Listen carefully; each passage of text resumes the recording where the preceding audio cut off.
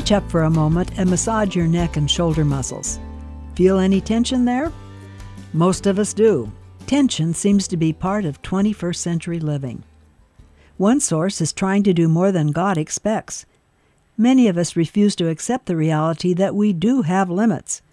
When God made us, He built into us certain health laws, such as sleep, exercise, right eating, and the need to pace ourselves according to the strength and energy we have, which incidentally is not the same for every person.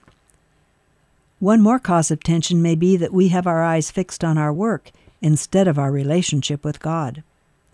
So what are the cures for tension? The first step is to find a few minutes alone to face life in total honesty. What am I doing that I could leave undone? If you were to become seriously ill tomorrow, you'd have to cut back. So maybe you need to stop right now and brutally cut out every non-essential.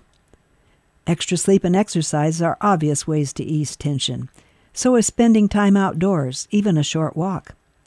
Prayer and worship do much to lessen tension because we get life back in perspective, realizing God is bigger than any problem we face. How much more are the benefits of quiet meditation when God is the focus of our thoughts? The writer of the Psalm said, "When I said, 'My foot is slipping,' your love, O Lord, supported me. When anxiety was great within me, your consolation brought joy to my soul." Submit your schedule to God today and see if He doesn't ease the tension in your life.